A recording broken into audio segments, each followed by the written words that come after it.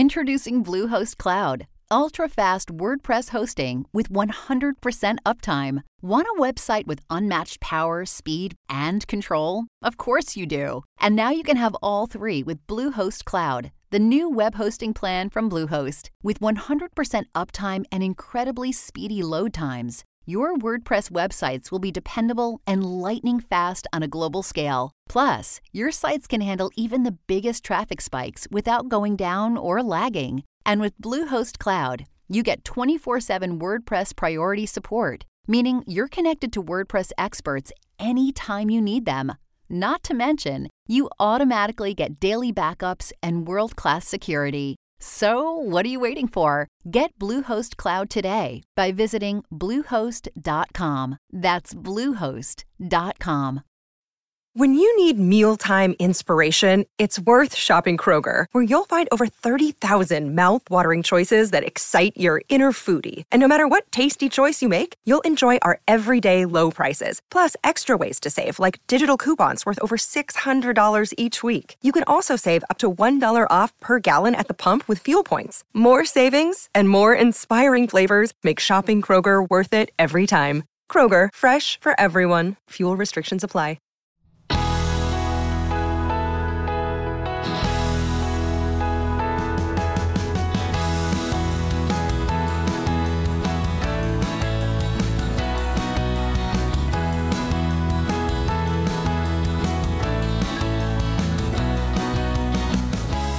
Welcome to episode 122 of the Way of Improvement Leads Home podcast. Thanks, as always, for joining us. If you have listened to the Way of Improvement Leads Home podcast for a while, you know that I like to sneak in the occasional Bruce Springsteen episode every now and then. Some of you may remember our interview last year in episode 106 on the rise of Springsteen studies with historian Jonathan Cohen. Well, I like to call our guest today Jim Cullen, the dean of Springsteen studies. In his 1997 book, Born in the USA, Springsteen and the American Tradition, Cullen brought Springsteen's career, music, and message into conversation with the wider contours of American culture that he learned as a product of Brown University's American Studies Department, where he earned his PhD. It was really the first book of its kind, and really, I think, a springboard to this whole Springsteen studies phenomenon that we've been seeing of late. Over the years, I have benefited greatly from Jim Cullen's work on the history of television. He's written a book about All in the Family, popular music, historical memory. In fact, I have used his book on the memory of the Civil War in American culture in a Civil War class that I taught. And I've also used his book on the American Dream in a class. His recent book, which we'll be talking about today, is Bridge and Tunnel Boys. Cullen brings Springsteen into conversation with his contemporary and fellow New York Metropolitan artist, Billy Joel, in this book. The subtitle is Bruce Springsteen, Billy Joel, and the Metropolitan Sound of the American Century. Here's a taste from the book's dust jacket. Quote, born 4 months apart, Bruce Springsteen and Billy Joel both released their debut albums in the early 1970s, quickly becoming two of the most successful rock stars of their generation. While their critical receptions have been different, surprising parallels emerge when we look at the arcs of their career and the musical influences that have inspired them. Locating their music in the longer tradition of the New York Metropolitan sound, dating back to the early 1900s, Cullen explores how each musician drew from the city's diverse racial and ethnic influences. Despite frequently releasing songs that questioned the American dream, Springsteen and Joel were able to appeal to wide audiences during both the national uncertainty of the 1970s and the triumphalism of the Reagan era. So stay tuned. Jim Cullen will be with us in a moment. First, as always, let's take care of some business.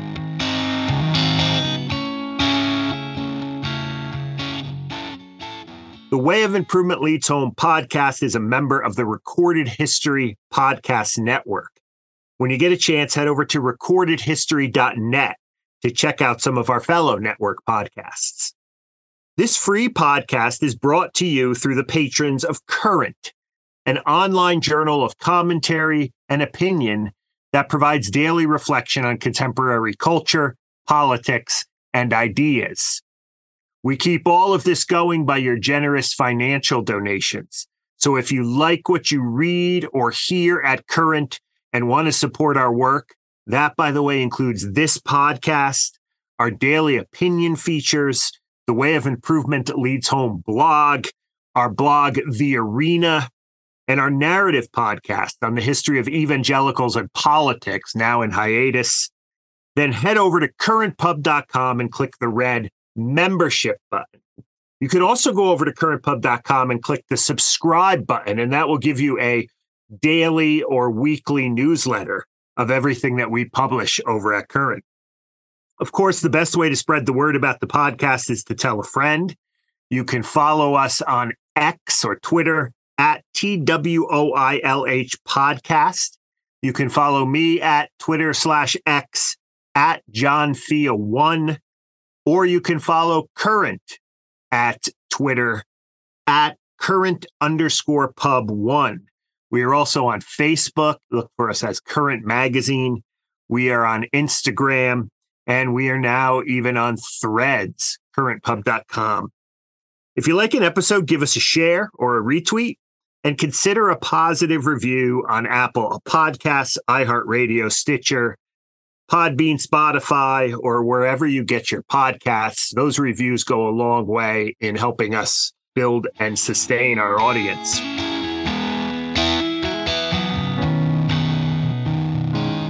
Jim Cullen teaches in the interdisciplinary English Ethics History Humanities program at Greenwich County Day School in Greenwich, Connecticut. And before that, he taught history for nearly 20 years at Ethical Culture Fieldston School in New York City. His first book, The Civil War in Popular Culture, was published by the Smithsonian Institution Press in 1995. Since then, he has published 17 more and edited 2 anthologies, which include Born in the USA, Bruce Springsteen and the American Tradition, published in 1997 with HarperCollins. The American Dream, A Short History of an Idea That Shaped the Nation, published with Oxford University Press in 2003. Sensing the Past, Hollywood Stars and Historical Visions, also published with Oxford in 2013. And the Kindle single, President Hanks, published in 2011. Jim Cullen's textbook, Democratic Empire, The United States Since 1945, was published by Wiley in 2016. And in 2020 to 2021, he was especially productive. He published 3 projects with Rutgers University Press. First, Those Were the Days, Why All in the Family Still Matters, followed by From Memory to History, Television Versions of the 20th Century, and then Martin Scorsese and the American Dream. His most recent book, prior to this one on Bruce Springsteen and Billy Joel, is The Best Class You Never Had. It's a history of the United States rendered in the form of a classroom discussion. Jim's articles and reviews have appeared in the Washington Post, the USA Today, the Cleveland Plain Dealer, Rolling Stone, and the American Historical Review, among others. And today we are talking to him about his most recent book, Bruce Springsteen, Billy Joel, and the Metropolitan Sound of the American Century, published in 2023 with Rutgers.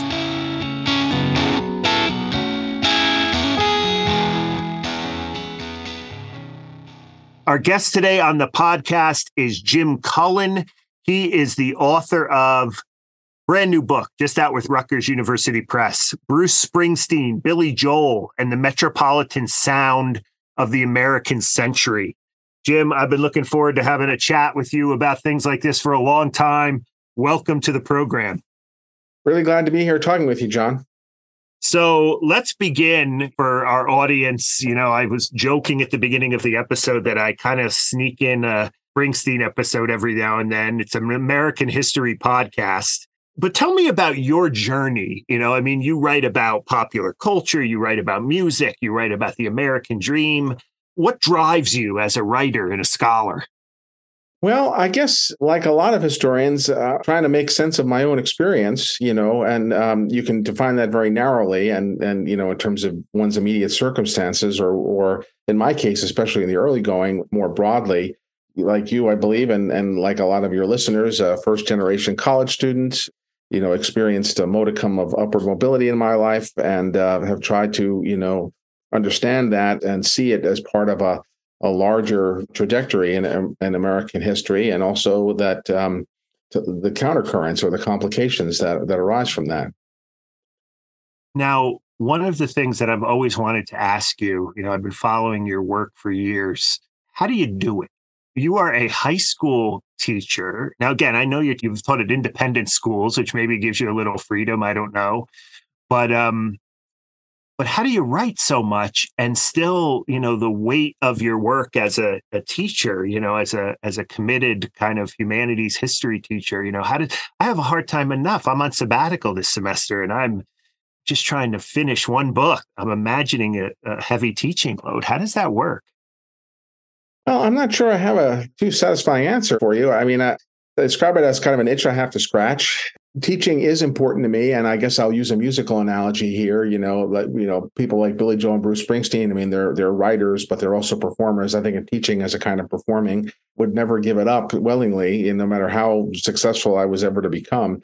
And I do think that there is some symbiosis there. And yeah, I think being an independent school does help. And I've been doing this long enough where I think I've got a pretty high degree of efficiency. I don't have to spend a lot of time with the work of teaching other than grading in terms of the curriculum development and things like that. And I've got a pretty good catalog at this point, so it makes it easy to throw things together. And the last thing I'll say is I've been doing more collaborative teaching in recent years. Team teaching, I think, can be a very fraught thing. And I think that a lot of teachers, a lot of professors are nervous about it, understandably so. But when it works, it's wonderful. And that's really been a highlight of my recent work as a teacher. When do you write? Do you write during the school year? Is it all summer? Is it night? Yeah, it's a nights and weekends thing, for me for the most part. And yeah, summer is usually a big slab of time to get stuff done. But I will. Even on a day like today, I had an hour or so, and I happen to be working on a book about New Jersey at the moment, and I squeezing in a page of stuff about Walt Whitman's life in New Jersey, because we think of him as a New Yorker, understandably, but he spent a good chunk of his life in Camden, actually, and so that's That's impressive. I cannot write in the middle of an academic day, but that's good. Let's get into the book. So, Bridge and Tunnel Boys. Now, you're from, I think I remember your bio. You were born in Queens. You grew up in the New York metropolitan area, right? Probably spent most of your life there, all of your life there. I grew up, my listeners know I grew up in New Jersey. I now live in the frontier of central Pennsylvania. Bridge and tunnel is, part of the vernacular. Right. But we have people who listen to this podcast from all over the place. Bridge and tunnel, boy or girl, whatever, might not be a common phrase there. Talk about this idea of bridge and tunnel boys in terms of Joel and Springsteen. And then also define what you mean by this other part of your subtitle, the Metropolitan sound, because you're making an argument that there is a New York metropolitan kind of sound in American music and in the so-called American century. Yeah. Well, I'll sort of start by saying, and I don't talk too much about this in the book, but it is something I've been sort of working on, which is that there's a strange paradox about greater New York, which is that, over the course of from the 19th and 20th century, it turned into this sort of global megalopolis and sort of international capital. But because of its origins, because of its Anglo-Dutch origins, which have a very strong sort of libertarian element to it, decentralization is a very big part of the sort of the cultural DNA. And so there is a sense in which sprawl was sort of built into New York in a way that is not necessarily true of other cities or other parts of the world. So that's sort of one piece of this. Another piece of this, reflects, of course, the geography, which is that New York City is in fact an archipelago, a collection of islands. And so in order for it to function, it does need, connective tissue in terms of built infrastructure. And that there's a class component to that, the term bridge and tunnel is often used in a kind of dismissive way. It refers to working class people, especially white ethnics, who tended to live on the periphery of the city. That is the immediate cultural context for these two guys who were born at the same time and came of age in the post-war era, and they were on the periphery because it reflected their sort of socioeconomic circumstances.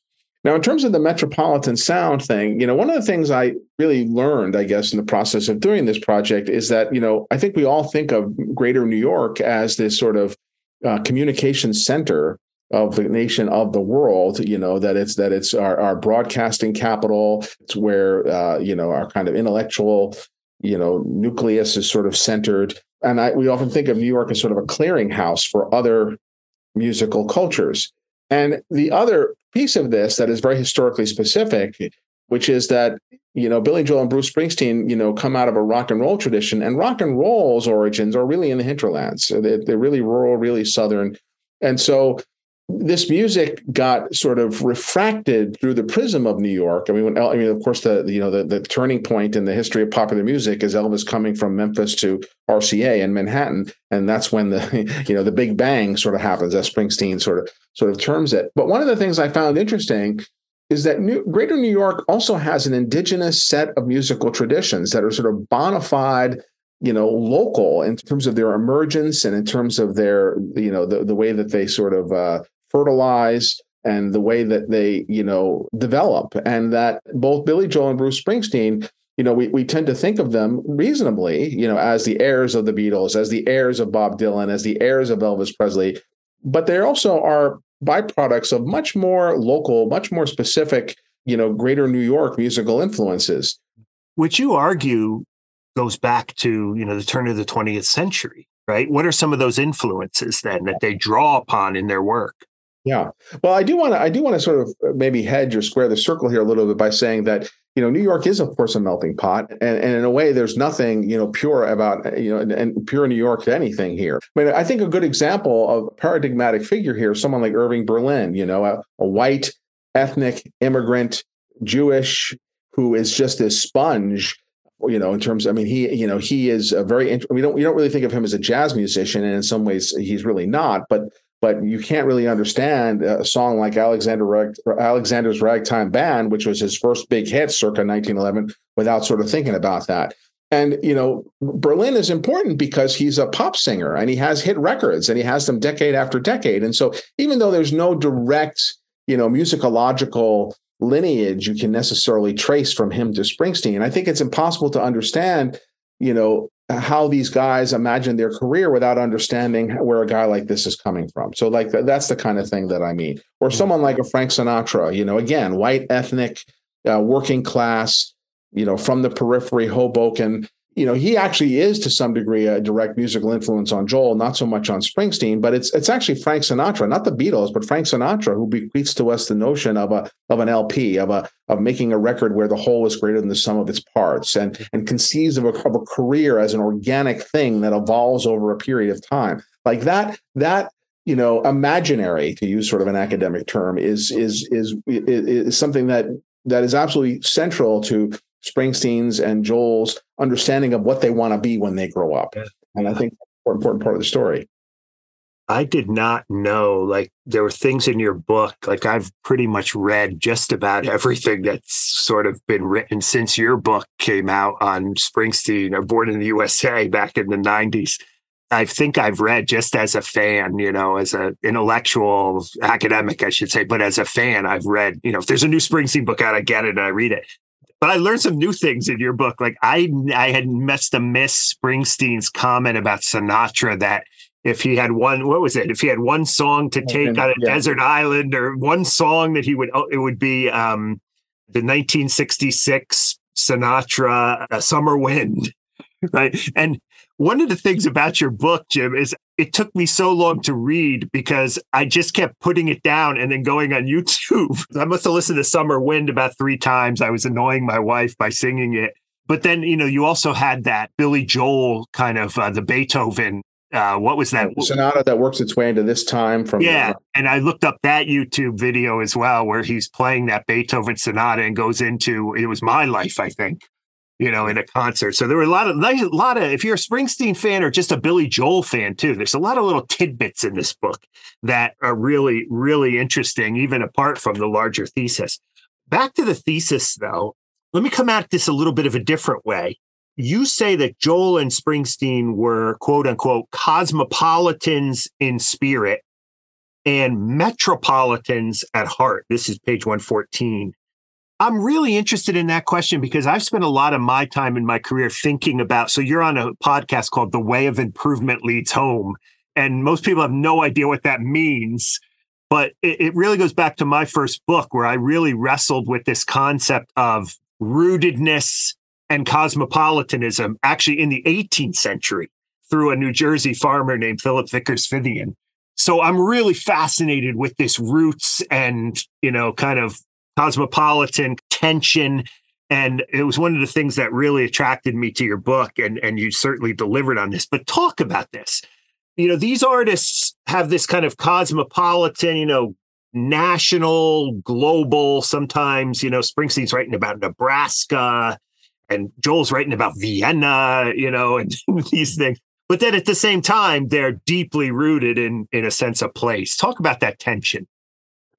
Well, I think the first thing that needs to be said is that these are both people who are on the periphery, right, on either side. So Joel is east of the periphery and Springsteen is sort of southwest of the periphery. And these are defining facts of their lives. It shapes who they are and what they become. But it's also true, especially when you come from the periphery like that there's a hunger, that there's a longing to find yourself back in the center. Again, someone like Sinatra is such an important paradigmatic figure in this. And so these are both people who have a vision of what it means to be big time. I mean, it's very palpable. It's very nearby, and it shapes their sort of ambitions in terms of what they go on to do. Now, this is where things get kind of interesting for me in terms of a comparison, because they're very similar, but they're also very different. So in the case of someone like Billy Joel, one of the things that happens pretty quickly in his case is that he, in an important sense, rejects his roots. He wants to get the hell out, and he leaves for Los Angeles as a young man. He spends 3 years there, and he writes actually fairly dismissively about his home place. Hicksville, Long Island, right? Right, yeah. Right. And he has, by the way, the Hicksville is an Elias Hicks, the Quaker, Quaker, so the Hicksites. Yeah. Yep. He has a song like The Great Suburban Showdown, in which he's very actually condescending about his sort of roots. And it's also the case that, Joel is very eclectic and omnivorous music. His first album opens, it's got a bluegrass song, it's got a saloon song, it's got a Ray Charles thing, it does Aaron Copland. I mean, in a way, he's at great pains to sort of distance himself from his origins and show his versatility, which of course is considerable. Springsteen, by contrast, is a resolutely local boy, and his early records are all about, where he's from, and he writes with such insouciance and such joy about, his life in the hinterland. And so that's a real marked contrast for them at the outset. And then there's a kind of interesting convergence, because literally and figuratively, Billy Joel comes home in the late 70s and begins to reappraise his life and his origins. And you see that in songs like, New York State of Mind. Of course, he has an album called Turnstiles, which reflects his sort of, return to his, New York home ground. But at the very moment that that's happening, Springsteen's kind of having an existential crisis, and he's born to run. He wants to get the hell out. Jungle Land has a kind of apocalyptic quality to it, and it's all about escape. And then he, of course, goes on to make Darkness on the Edge of Town with this sort of panoramic Western vision, and so he moves the other way. And so that's sort of what's striking here, is that these guys are so alike in certain respects, and yet they really are moving in opposite directions. They never get too far. They both eventually, I think, return to ground. Of course, Springsteen himself lives in California for a while, and then once again returns home. So this dialectic that they have between, home and away from, sort of the sticks to the center, is one of the great engines of their creativity. Yeah, that's so good. That's so good. Now, I want to ask you some questions that might be kind of tangential to the central thesis, but they come up over and over again in the book. You talk about Springsteen and Joel as, for lack of a better term, sort of historians, right? I mean, immediately right now, someone's thinking about we didn't start the fire, but I mean more than I think you mean more than just that. Springsteen, for those of you who know Springsteen, he talks about in his memoir, people like Howard Zinn and Henry Steele Commager and these kinds of figures. They're trying to reflect on their role in some kind of American story, if you will. Talk a little bit about that. What kind of historical consciousness did these guys have? Was there a kind of historiographical sensibility to their work? And is that somehow even connected to the answer you just gave to the last question? Yeah, well, I think the first thing that maybe is worth noting here is that these guys were both relatively poorly educated. And, insofar as there's any blame to that, neither one of them were really students. Joel didn't actually finish high school.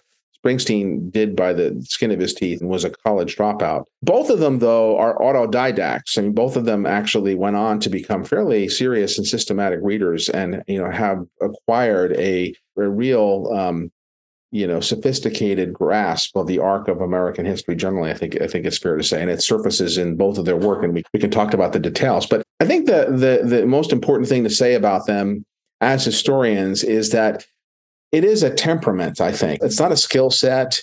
It's not a training. It is a kind of imagination. And I think from a very early stage in both of their careers, in an inchoate way, they were very interested in situating themselves as part of something larger than themselves and documenting a record, I mean, literally and figuratively, of who they were, where they were, and themselves as representatives of something greater than themselves. I mean, I think that is a not really fully conscious, but unmistakable tendency that I think becomes very clear as you look at the larger arc of their careers.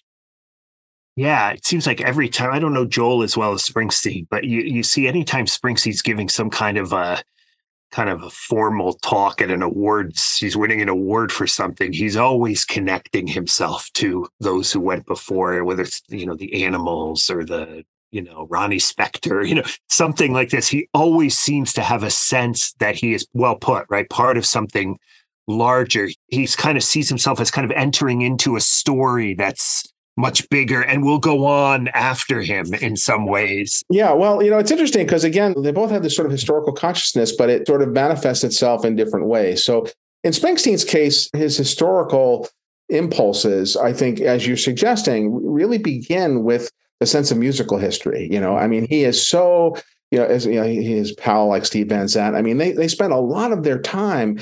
Historians like you and me read a lot of books, but they just listen to records endlessly, sort of obscure records, famous records. When Springsteen was making Born to Run, he was just, listening to music every night. There's this very conscious of borrowing of the Duane Eddy riff here and the girl groups there. And I mean, there was this really systematic approach that he took to this. And it's funny because in a way, time stopped for Springsteen at about 1973. Like, his themes, his interest in current events was lifelong, and he is certainly about as civic-minded and well-educated as anybody on the planet. But in terms of his musical framework, he really looks back. And of course, when Springsteen starts to do new things, when he tries to expand his repertoire, he goes to, Woody Guthrie, and then he goes back to Stephen Foster. And now Burt Bacharach. Right. And he's kind of amazing that way in terms of his astounding sense of range and his astounding sense of history. And he uses that, he has a song like We Are Alive, where he draws a connection, right, between 19th century and 21st century immigrants and labor organizers and so on. So he's able to connect all kinds of dots, but his sensibility is so profoundly historical. Joel, by contrast, is a little bit more, in the context of our conversation here, is a little bit more cosmopolitan. I mean, he's interested in jazz, and you see that manifesting itself on an album like 52nd Street. He will draw on someone like Beethoven. His frame of reference is much wider, and he is more musically adventurous. He's got a formal training. Springsteen does not. I think that if you're going to talk about chordal structures and harmonies and compositions, I mean, Joel has it all over Springsteen, I think. Springsteen is the better lyricist. I'm not necessarily interested in making, invidious comparisons. My real point is that Springsteen has a sense of history that's very, very vertical in terms of how he understands the past. And Joel's understanding of history is a little bit more horizontal in that he has a wider frame of references. He recorded a ragtime song on that second album of his. I mean, he's got some reggae. Only the Good Die Young started out as a reggae song. I think that he has a more Catholic taste as far as some of this stuff goes. I think you mentioned this in the book too. I was thinking when you're talking about Van Zandt and Springsteen sitting around talking about music history, there's that great line, this well, but there's this No Surrender, right? I learned more in a 3-minute record than I ever learned in school, right? Let's get into the sort of 1980s, because your chapter on Springsteen and Joel, again, you cover the 70s really, really well. I encourage people listening to go, read about, your sort of biographical sketches too about them coming up in the 70s. But it's really, your chapter on the 80s, mid 80s is kind of stars aligned, right? I think is in the subtitle. Joel releases Innocent Man, the album. I think it's worth noting, as you do, that The Stranger back in the 70s was a better selling album. But on Innocent Man, what did Joel have? 5, 6 number one hits, top 10 hits? Or yeah, he had. I think he had something like that. I mean, very successful. This is the era of kind of Uptown Girl and, these songs. And then, of course, Springsteen explodes with Born in the USA. There's been a lot written about both these albums. I'm much more interested in, and I think my listeners might be, in the kind of social and cultural circumstances of the 80s. What was it about the music industry, about the Reagan era, about just the 80s in general, that made these two artists kind of into megastars, and really kind of solidified their legacies as great pop and rock artists? Well, one way to answer that is just to focus on sort of what we'll call sort of the luck factor. That these were guys who had managed to establish themselves at the end of the 1970s in a record industry that had a real infrastructure to support established artists, and they were able to sort of tap into that and cross into the new decade.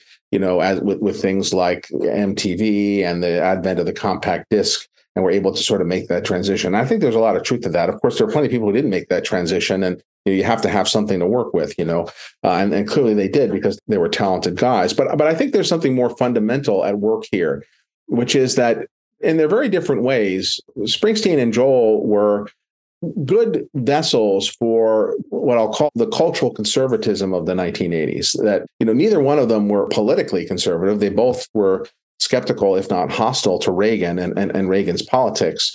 But I think that their music did reflect a desire to preserve, conserve, reconfigure sort of American traditions at a time when people were really longing to do that. In the aftermath of the 1970s, you have, of course, things like Watergate, the end of the Vietnam War, the energy crisis. There's a real sense of national despair. And, one of the things that Reagan is offering, in the 80s is this sense of optimism and this sense of patriotism, which, of course, is very, very appealing. And again, neither Springsteen or Joel is overtly or even, indirectly endorsing any of this. I think that that their music does reflect, their desire to, maintain and, sort of revitalize. They're not disco, in terms of, in terms of novelty. They're not punk rock. Joel is quite hostile to punk rock. Springsteen is interested in punk rock, but doesn't actually embrace it himself. These are genres. These are people who are restless with the status quo, really trying to reconfigure it. And neither of these guys is in terms of what they're doing musically. A song like Born in the USA, I mean, there's a kind of narrative out there, which makes a lot of sense that, people didn't really understand that song. They interpreted it as this patriotic anthem, but it really wasn't a patriotic anthem. They didn't understand that the singer of the song is an embittered Vietnam vet, and Reagan committed an obscenity when he sort of invoked it. And that is, I think, an understandable, and I think that to some degree, legitimate reading of the song. But it's also, in a funny kind of way, as a song about resilience and a song about patriotism as a form of survival. And so, there is a logic there. And I think there is a reason why the Reagan people really did try to wrap themselves in the Reagan and in the Springsteen mantle, because they correctly sensed that there was a way in which Springsteen was affirming national mythology, even if it wasn't exactly the same way the Reagan people were, and even if the Reagan people were cynical or hypocritical in the way that they were practicing politics at that time. I saw your piece, one of your pieces in Time recently on the book, Time magazine, Time website magazine, whatever. I think, there was this moment in kind of our collective understanding as a country of Springsteen where like we all learned that the Born in the USA is not patriotic, that the tour stop in, what was it, Hamilton or Vineland, New Jersey, right? In 84 and so forth. But now I think, if I'm listening to you correctly, now I think we need to nuance that a little bit more. Now the default position is everybody knows it's not about what you're saying now is maybe not, there is this kind of, working, I think you talk about them at one point in the book as both Joel and Trina, sort of weirdly normal people in a kind of time when people are looking for everyday heroes, maybe, as opposed to I'd love to see it tease that out in like an 800-word piece, something.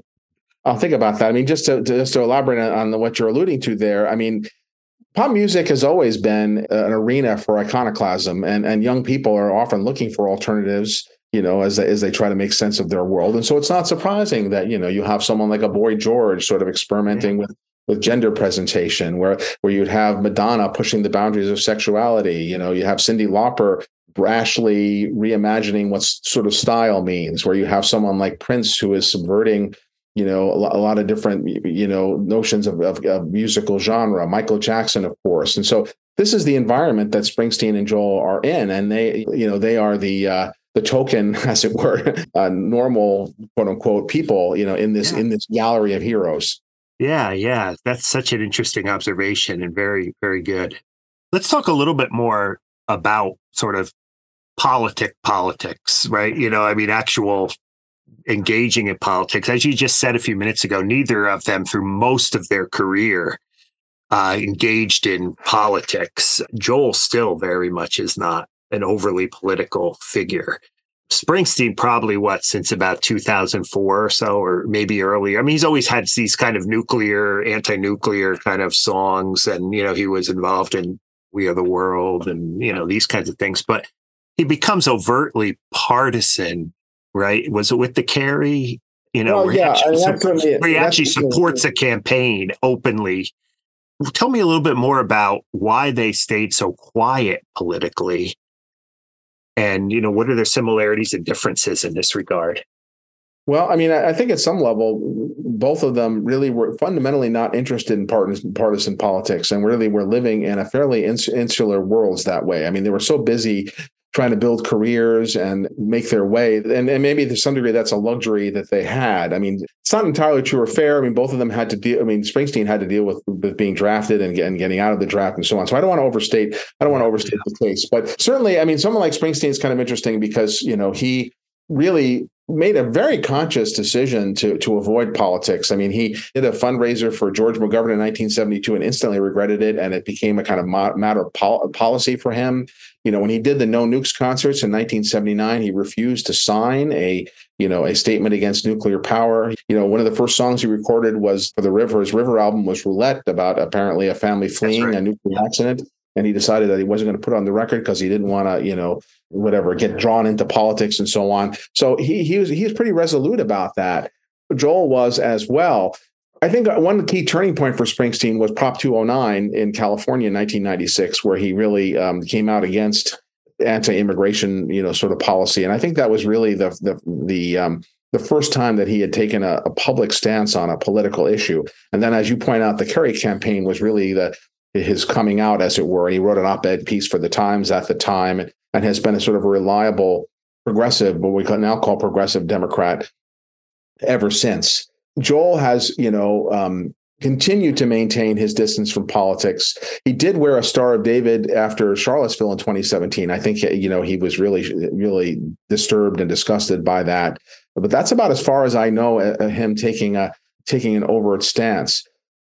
I do think that, and I want to, like, to some degree, texture what I was saying earlier about Born in the USA. Springsteen's patriotism, and I know this is something that you're interested in your own work, was very much a left patriotism. I think, sees himself as an organic inheritor of a tradition that runs through the populists of the late 19th century and the sort of the New Deal coalition and so on. So I think he's music, Woody Guthrie, that kind of, right. Yeah. But the last thing I'll say, and I think this is very important to both of these guys, and it really is a statement about their musical politics, and I think it really is musical, but I also think it really political too, which is that they are both very deeply committed to integration as a principle of their music and of their way of life. And in this regard, I think they are profoundly shaped by the aftermath of the civil rights movement, and it really is very important to their sense of who they are and the music that they make and the borrowings that they tap and the way that they reconfigure. And I hesitate to be too presumptuous about this, but I think that Springsteen, I think, considers himself a progressive Democrat, and I'm sure many people do, and in good faith and all that. But I also think that this integrationist sensibility that he has is a little different than tenor of contemporary American politics, especially American racial politics, which I think is, regards integration as an ideal much more skeptically than Springsteen has done, and that Joel certainly has done as well in both of their careers. Yeah, I was just thinking as you were talking, when was the Diallo, the 41 Shots, his song? That was in 2000. Yeah. 2000. That was an important. I remember, I was, in my 30s, at that time. And I remember sort of going home to my father in New Jersey and playing working class kind of, like a Reagan Democrat type, going home and playing that song for him, and just him being, I can't believe you listen to this Springsteen. He sold out. This conservative kind of reaction to that, especially among the police department. I mean, that too, I think, is part of this political evolution. Yeah, well, yeah, and I think that's another interesting example that you're citing there, because that reaction that your father has is totally understandable, and I do not want to in any way diminish the statement that Springsteen was making and the way in which it really represented a kind of a departure from him in his career. But at the same time, I want to note that, this is a song that's got a lyric that, is from the policeman's point of view, and, Diallo is a Black man. He's also an immigrant, I mean, there is a way in which Springsteen is sort of keeping the faith, with and trying to connect that story to a much bigger, older story. So there is a way in which, I don't want to call it conservative, but I do want to say that it sort of is a kind of statement of heritage as much as it is a kind of iconoclastic, break with tradition. Yeah, that's interesting. Just a quick follow-up. I just watched Miss Americana, Netflix, the Taylor Swift documentary, on the urging of my 2 20-year-old daughters. I have two, who are Swifties. And, there's this classic moment where I can't remember, Taylor Swift's on the couch with her handlers. I think her parents, her mother, father are there. And, she's debating whether or not she's going to speak out against Trump.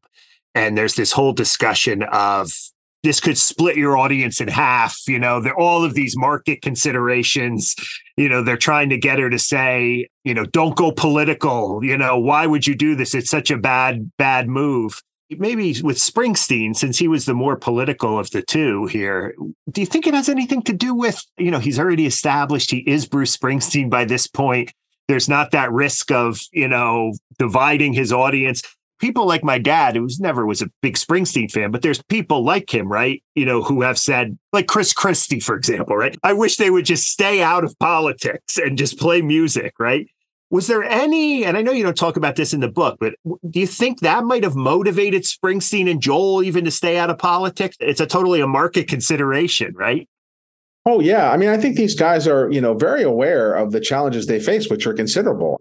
They're aware, not even necessarily that they're afraid of insulting people, but which they think to some degree they were. They knew that they were answerable to, record company executives and radio station programmers. Anything that would compromise them in the eyes of such people, was something that they wanted to avoid. And I think they both felt like, they had enough challenges on their plate and doing anything to gratuitously alienate people that they didn't want to alienate. And again, this is where Billy Joel and Bruce Springsteen are not the Grateful Dead. They're not Bob Dylan, right? Which to be fair, I mean,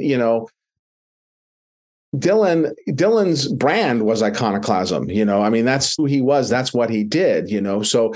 And in the 60s, I think there may have been a little bit more room for that kind of thing. By the same token, I think that Joel and Springsteen had, as you're implying, or as you actually suggested, have a little bit more room than Taylor Swift does at that particular moment. Swift herself has gotten a little bit more. By the way, I am a huge Taylor Swift fan, and I urge your listeners to to give her a serious listen if they haven't already. So I think that these are things that you have to think about. And in fact, when you look at the history of American popular music, political statements are much more the exception than the rule, and someone like Frank Sinatra, was one of the first people to actually be a partisan Democrat, which was not necessarily a smart move for him, and was not directly implicated in his vertiginous decline in the 40s, but it certainly didn't help matters any.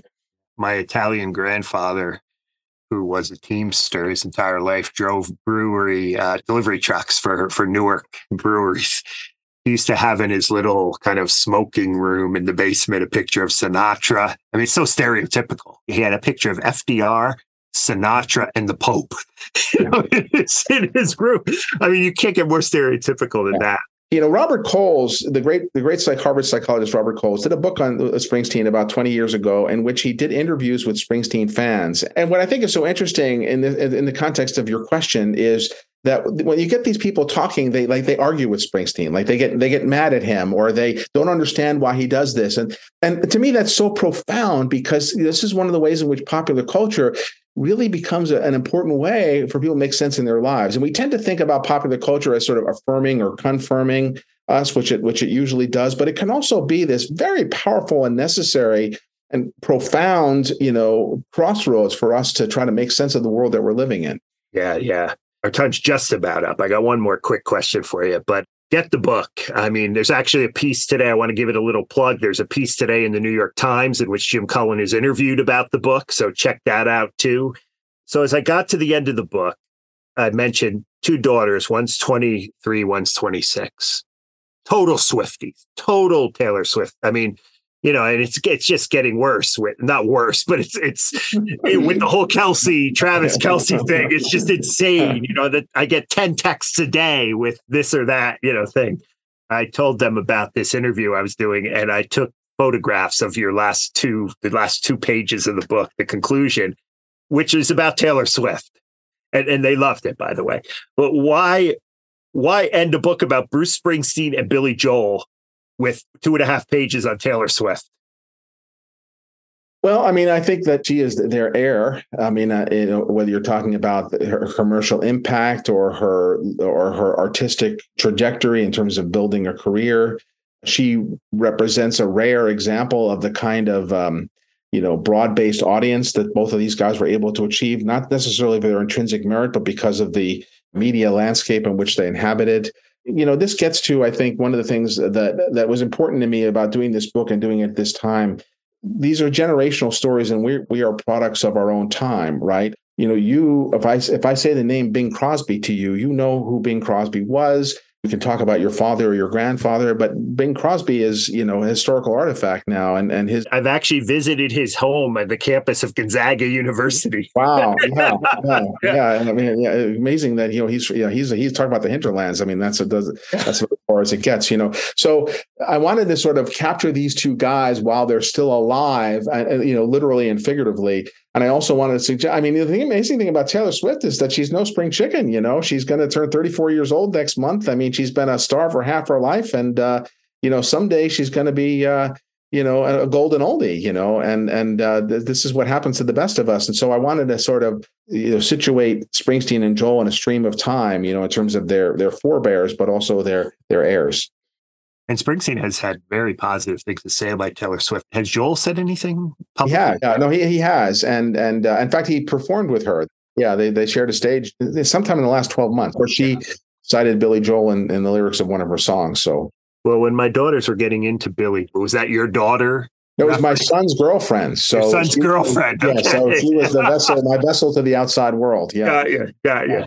My daughter sent me, I was kind of, not into Swift as much as they were. And then I don't know, several years ago, Springsteen was on, I think Jimmy Fallon or something, or one of those shows, and mentioned how much he liked Taylor Swift. And, my daughters sent that to me immediately to try to win me over. Look, Springsteen likes him. We have talked today with Jim Cullen. He is the author of Bridge and Tunnel Boys, Bruce Springsteen, Billy Joel, and the Metropolitan Sound of the American University, published in 2023 with Rutgers University Press.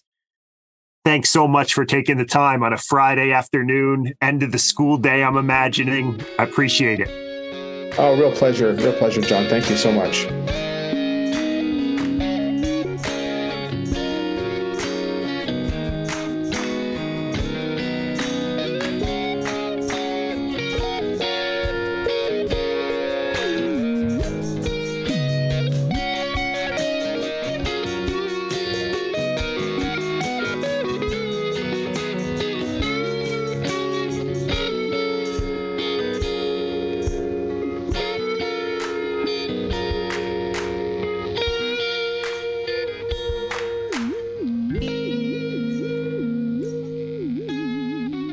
Well, I told you I was excited about this episode, and it did not disappoint. I know a lot of you aren't Springsteen fans. That's fair. I know some of you just tolerate these Springsteen episodes, but for me, this was a highlight. As I said, I've been reading Jim Cullen for probably about 20 years. He just told me off the air, so to speak, that he has a third edition of Born in the USA, his book on Springsteen, coming out in March. Incredibly prolific for a high school teacher. That's why I wanted to ask him that question. But if you are a Billy Joel fan, if you are a Bruce Springsteen fan, if you are a popular music fan, get this book, Bridge and Tunnel Boys by Jim Cullen, one of our great writers of popular culture, one of my favorite writers. Rutgers University Press, 2023. So again, thanks for listening. And as always, may your way of improvement lead home.